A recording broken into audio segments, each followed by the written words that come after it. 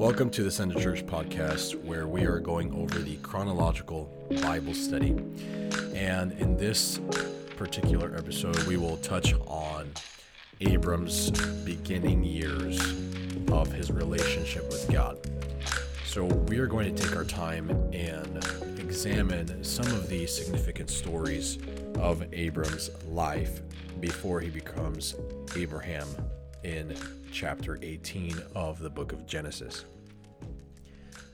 When Abram went out of the land of his father, the Bible talks about how he traveled with Lot, and Lot was offered by Abram an opportunity to choose the land that he wanted to live in. We touched on that in the previous episode, and how Abram delivers Lot out of the hand of these pagan armies. Now, what's really awesome about Abram is that he's referred to for the first time in the entire Bible. The word Hebrew is used in Genesis chapter 14, verse 13. It says, "And there came one that had escaped and told Abram the Hebrew, for he dwelt in the plain of Mamre, the Amorite, brother of Eshcol and brother of Aner, and these were confederate with Abram." Abram knew how to form relationships with people, but did not allow that, what the Bible calls a confederacy, he did not allow that to affect his relationship with God. And so he delivers Lot out of the situation. Now, Abram being called a Hebrew for the first time that the Bible mentions this word is important, because the word Hebrew in Hebrew means the one or ones from beyond. The pagan nations would use this word Hebrew to distinguish foreigners from the Hebrews. In other words, pagan nations called other pagan nations by their name, and they would call foreigners foreigners. But amongst foreigners, the pagan nations would call the Hebrews Hebrews. They did not call the Hebrews just plainly foreigners. There was an extra layer of distinction that the Hebrews had upon them. And we see it first in Abram. Abram is referred for the first time as a Hebrew in a situation where he's delivering a family member from a bad situation that family member got themselves in. I think it points us to the principle that Jesus said, that by this shall all the world know that you are my disciples, by your love one toward another. I really believe that the Lord wants to distinguish his church amongst all churches, that people that claim themselves to follow God. I really believe the Lord has a distinction and a place of separation that is for his people that are not willing to just be different than the world, but they're willing to be separate unto God. We see this from the days of Abram, and the Bible distinguishes to us in the New Testament that we are called to be, in Romans and Galatians, seed of Abraham, or children of Abraham. And by being children of Abraham, we ought to emulate the faith of Abraham. And the man that Abram, and becoming Abraham, was called by God to be. So, it's important for us to realize that if we are to be children of God, the God Almighty, the one that's revealed to us in the scriptures, we're not just going to be different. We're going to be more than different. We're not just going to be separate people that don't take on the customs and cultures of this world. we're going to be a people that is more distinct than distinct. We're going to be people of the Spirit and the Word of God, not of denomination, not of labels and traditions of men, but people who truly have a distinction marker upon them, that the world knows these people are more than different. They follow the one mighty God of the Old Testament and the New Testament that has been revealed in Jesus Christ. So the Lord confirms time and time again with Abram the covenant he's going to make with him. And throughout the beginning years of Abram's life and relationship with the Lord, he has a lot of growing pains because he asks the Lord questions time and time again as to how this promise from God is going to come to pass. In fact, there's even a humorous moment in the journey where Sarai is questioning the process herself. She's questioning how the promise is going to come to pass. And the story is actually found in Genesis chapter 17, where the Bible says Abram was 99 years old, and the Lord appears to him and again confirms the covenant. And God is asking how is this going to happen? How is this going to happen? But in the process, the Lord does something very interesting. He says in Genesis chapter 17, verse 4, "As for me, behold, my covenant is with you, and you shall be a father of many nations. Neither shall thy name any more be called Abram, but thy name shall be Abraham. For a father of many nations have I made thee." It's pretty awesome how the Lord calls us now what we are destined by his grace to become later on. We see this with Peter. A lot of people have noted that Peter was having revelation of the identity of Christ, calling him the Son of the living God in Matthew 16, and the Lord responds back to him saying, "And thou art Peter, and upon this rock I will build my church." But that wasn't the first time that the Lord tells Peter who he is.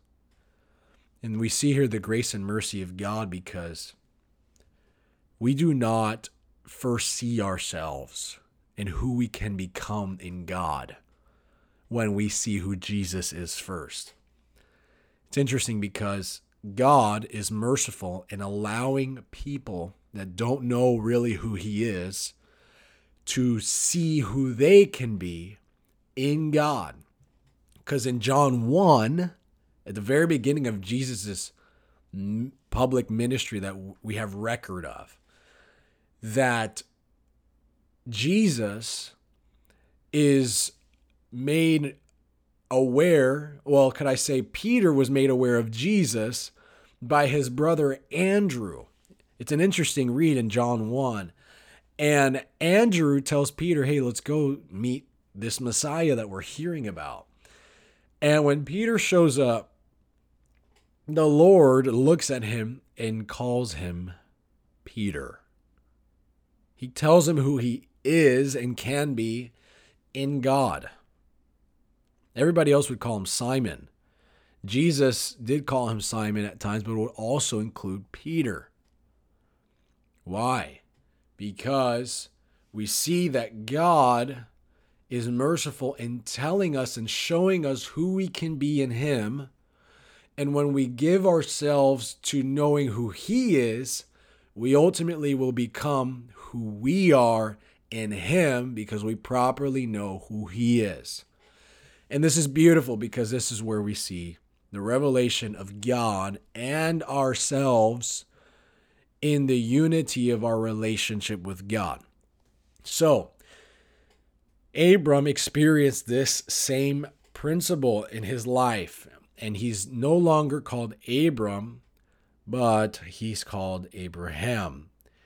And God contextualizes the promise that he's been speaking to Abram now in the identity that God has given him now of Abraham. And Abraham, he falls upon his face in Genesis chapter 17, verse 17, and he says, he falls and on his face and he laughs, and he says in his heart, "Shall a child be born unto him that is 100 years old? And shall Sarah that is 90 years old bear?" And Abram said unto God, "Oh, that Ishmael might live forever, or might live before thee." And God said, "Sarah thy wife shall bear thee a son indeed, and thou shalt call his name Isaac. And I will establish my covenant with him for an everlasting covenant, and with his seed after him." So back in verse 15, the Lord also changes the identity of Sarai, which is now Sarah. And he says, the Lord says, "I will bless her and give the son also to her." That's a reference to the fact that a son was given to Hagar. But the Bible says that the Lord says that Sarah shall be a mother of nations. Kings of people shall be of her. So, of course, this is a messianic prophecy, but also a prophecy that's fulfilled through different kings later on in the Bible. So God changes the identity of both Abram and Sarai to Abraham and Sarah. And we see here that God is merciful to the victim still that of the previous situation of Hagar, and she is blessed by God along with her son Ishmael in verse 20. And God says that he's going to have a blessing for Ishmael, but his covenant will be with Isaac. This is important for us because blessing does not equal covenant. Covenant always comes with blessing, but blessing does not mean covenant. Similar to how a square is a rectangle, but a rectangle is not a square. That having a covenant with God will bring blessing, but being blessed by God does not mean I have covenant with God. And a lot of people have thought that because they've been blessed by God, that they are in right standing with God. That is not true. I am grateful that people are blessed by God in God's enduring grace and mercy. But blessing does not equal covenant. Covenant was established by blood that was shed and circumcision that was applied and change of lifestyle that reflected both the call of the sacrifice that was made and the commitment of the circumcision that was performed. That's what we see throughout the Old Testament. And they would live by faith as a result of that which they established with God. And these principles still exist in the New Testament. That we have blood shed by Jesus Christ, a circumcision of the heart that is reflected by being born again of water and of the Spirit, and a lifestyle thereafter that reflects the commitment that was initiated through the born-again experience. The same principle. It's just manifested differently in the New Testament with the gospel of Jesus Christ and obedience to the gospel. But the Old Testament, we see those same principles taught, exemplified through the law that God had given them. But it was not sufficient because the book of Hebrews says that the blood of goats and livestock was not sufficient for the sin that was performed by the people of God. Only the blood of Jesus was sufficient. So that's why they would do that, to roll the punishment of their sins 1 year forward until Christ would come. They were looking forward to Christ's sacrifice. And so they were saved in Christ's future sacrifice. That's how people of the Old Testament were saved. But in the New Testament, we look back to Christ and we are saved through obedience of the gospel that empowers us to depend, looking back on what Jesus did. So, we see in Abraham that there's the mercy of God upon Ishmael, but the covenant of God with Isaac. And God calls him friend in Genesis chapter 18 to really show Abraham that that God is not like the false gods of the land of his fathers. Abraham was continuing to discover the nature and character of the Almighty God. Because no God of Abraham's father and his background would be willing or had a doctrine or had some relationship with humanity where they were called friend. Abraham was called friend by God. Abraham laughs, doubting the promise in his heart. And then Sarah laughs in verse 12 of Genesis 18. She's wondering to herself, how is this going to come to pass? Now we see here something very interesting, that Abraham's doubt and his struggle and his wrestle with doubt is reflected in his wife. Because the truth of the matter is, what we may allow in our lives personally can affect our families. And it does affect our families. We have to be mindful of letting the Lord do his work in us so that there are not negative consequences for those in our family. And yet the Lord confirms to Abraham and Sarah that he's going to perform this work. And here, in the midst of all this struggle, personal battle of faith, that news of Lot comes to the surface that he's in big trouble in Sodom and Gomorrah. Now, you would think that Lot would have learned his lesson by needing and getting the deliverance of his uncle Abraham in previous chapters. But Lot gets in trouble because he decides to live in near Sodom and Gomorrah. And this is what we read about in Genesis chapter 19. And Abraham has a series of intercessory prayer meetings with the Lord. And Abraham comes to the Lord and he tells the Lord in verse 23 of Genesis 18, "Will you also destroy the righteous with the wicked? If there's 50 righteous in the city, will you destroy it?"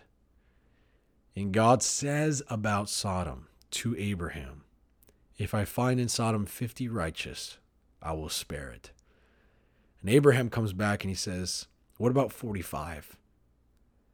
And the Lord says, "I won't do it for 45. And Abraham comes again and says, "What about 30? And the Lord says, "I won't do it if 30. And then Abraham says, "What about 20? And the Lord says, "I won't do it." And Abraham pushes it again and says, what about 10?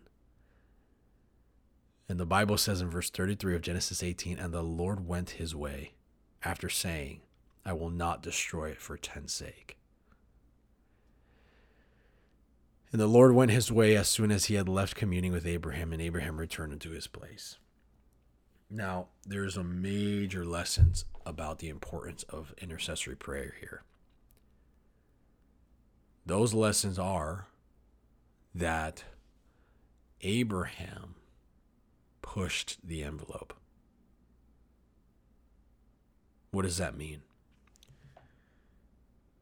If you've ever gotten into a conversation where you're negotiating something, you will discover that there are opportunities to push the envelope and to establish terms that are more fitting in the direction that you might want or in the direction that the other party might want.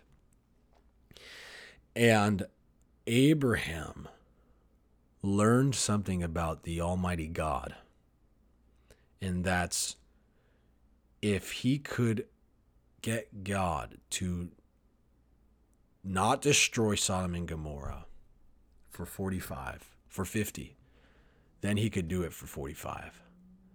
And then on and on and on.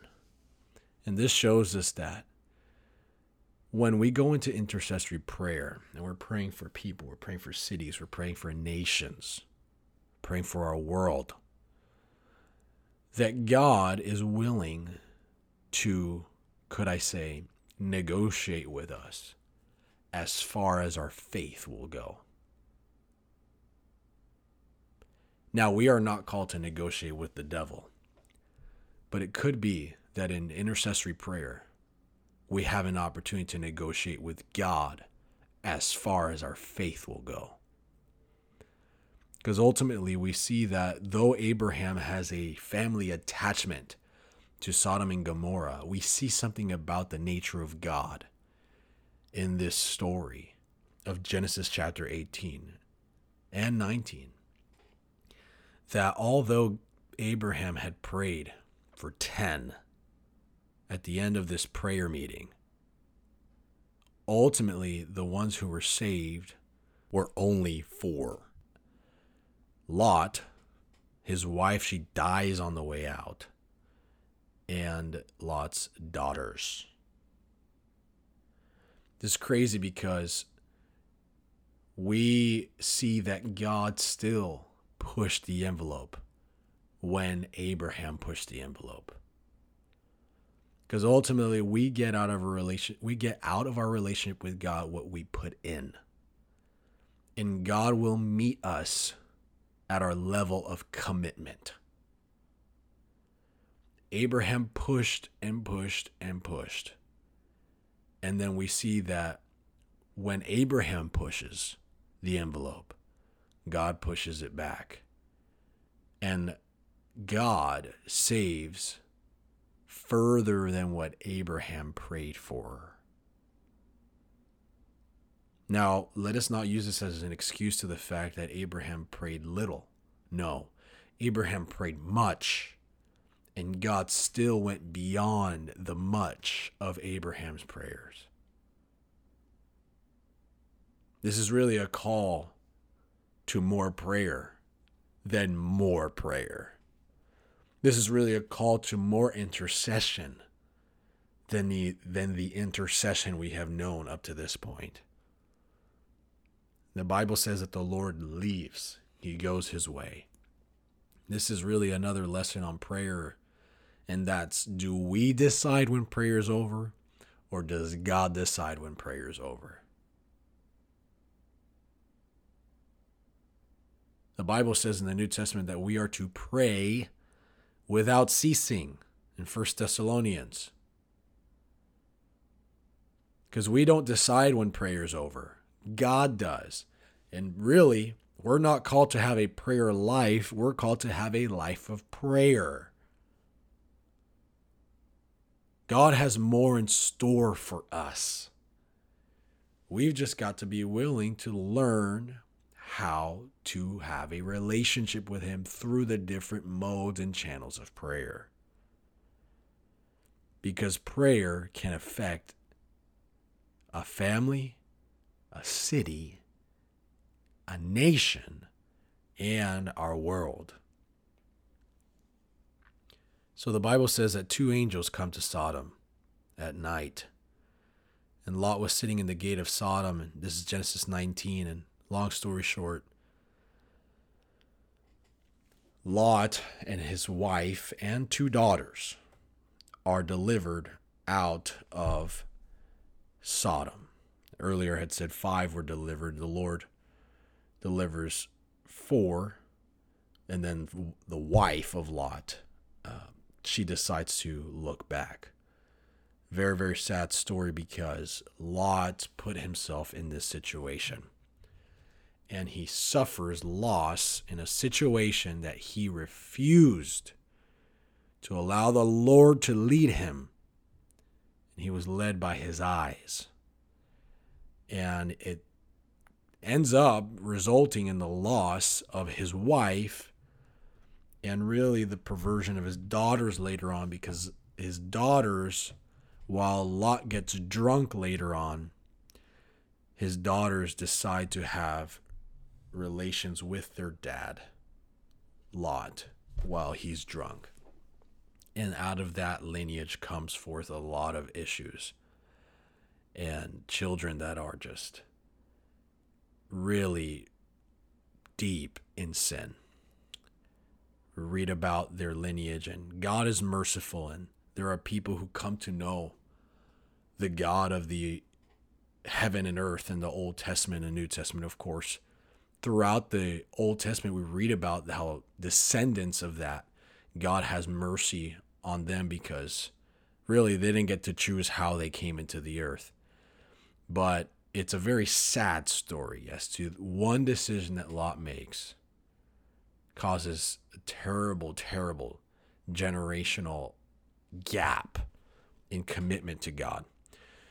And so Lot loses much, and the angels take Lot and his daughters and wife out of Sodom and Gomorrah.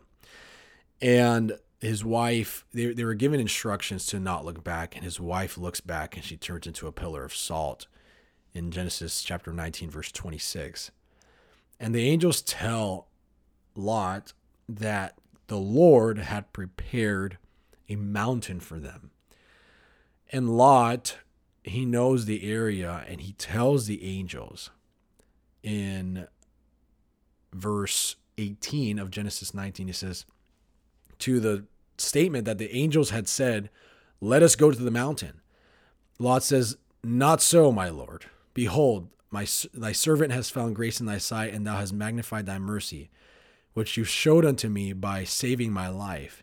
I cannot escape to the mountain, lest some evil take me and I die. Behold, now this city is near to flee, and it is a little one. Let me escape there. Is it not a little one, and my soul shall live?" This is so sad because Lot settles for less. Zoar means insignificant or small. And God had prepared a mountain for the family. But Lot wants the insignificant. What areas of life, as children of God, are we settling for less in, when God has prepared greater things for us? And God, in his enduring mercy, allows these angels to let Lot go to Zoar. And of course, we see that nothing is benefited in Lot's life and family by going to Zoar.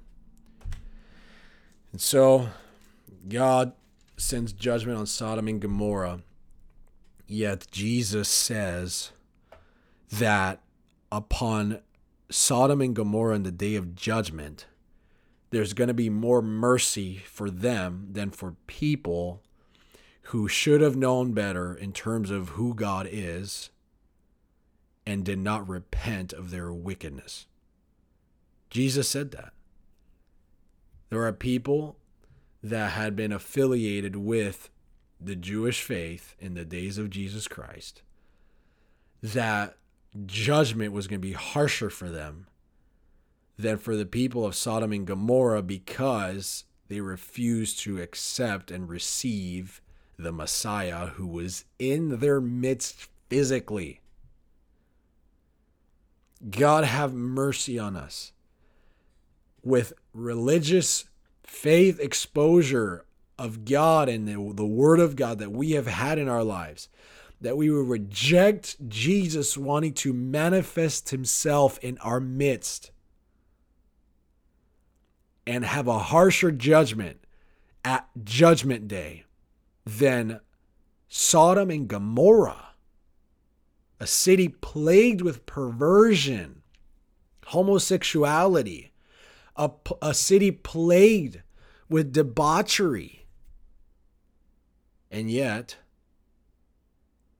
a harsher judgment for religious, traditional people who refuse to allow the Lord to be God in their lives.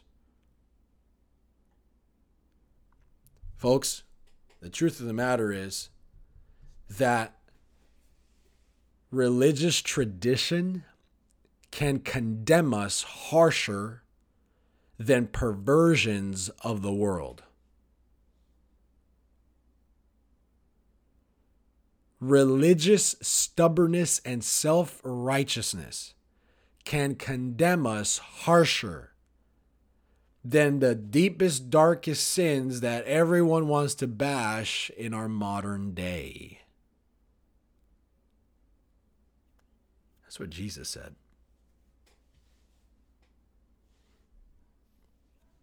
And the Bible says that Peter said, righteous Lot vexed his soul every day in Sodom. Because some people, they might be righteous in an area of life. It might be even called righteous by God. But they put themselves in these situations that are so compromising. And those compromises always have consequences that are inevitable and will affect us and our families. So Abraham prays and Lot is delivered in verse 20, chapter 20 of Genesis. Abraham has a hiatus in Gerar, and he does a similar thing that he did in Egypt when he was Abram, and that was that he tries to conceal the fact that Sarah is his wife. And the Lord punishes Abimelech, who was king in that area. And Abimelech had been looking to really see if he could take Sarah in as a mistress or a wife, or he was attracted to her at the very least. And God comes to Abimelech in a dream, the Bible says in Genesis chapter 20, verse 3, and says to him, "You're a dead man, for the woman you have taken is a man's wife." And Abimelech says something very interesting. He says, "Lord, will you slay also a righteous nation?" And Abimelech tells the Lord that Abraham said that Sarah was his sister. So Abimelech's trying to clean his hands before God. And Abimelech was somebody who apparently feared God. And so the Lord basically gives the note, drops a hint to Abimelech to not take Sarah. And the Bible says in verse 7 of Genesis 20, "Now therefore restore the man his wife, for he is a prophet, and he's going to pray for you, and you will live." And so we see here that Abraham is called a prophet by God. And Abimelech rises in the morning and restores unto Abraham. He's basically like, why did you do this to me? Come on. Why'd you put me in this situation? And Abimelech is prayed for by Abraham. And Abimelech is healed because he wasn't able to have any children. And he's blessed. It's a beautiful story. And we see that Abimelech feared God, receives healing, and is able to have children. And they move on, and in Genesis chapter 21, Isaac is born. Now, we will get into in the next episode how Isaac, he grew up, the stories he heard, and ultimately what the Lord requires of Abraham in Genesis chapter 22. There's something that the New Testament, as referenced earlier, says, and that's that we are called to be seed or children of Abraham because of the faith that we ought to have that reflects the faith of Abraham. Abraham was not a Jew. He was a Hebrew, previously a Gentile, that was called into covenant with God, which shows us that covenant with God is not a result of being a Jew. Covenant with God is a result of being willing to step out of where we have been and come into where God is calling us, which is revealed by His Word. And so, being children of Abraham now in the New Testament is really a fulfillment of the principle that the gospel is open to all, whether Jew or non-Jew. Covenant with God previously with family or not covenant with God previously in family. And so we see here that the Bible says it this way, that in Christ Jesus there's neither Jew nor Greek. Ethnicity or lineage and background does not matter. We all need to come into Christ personally and individually. So we will get into the next episode as to how the birth of Isaac comes to pass and what God requires of Abram. Thank you for joining this episode with Send the Church podcast on Chronological Bible Study. Be blessed in Jesus' name.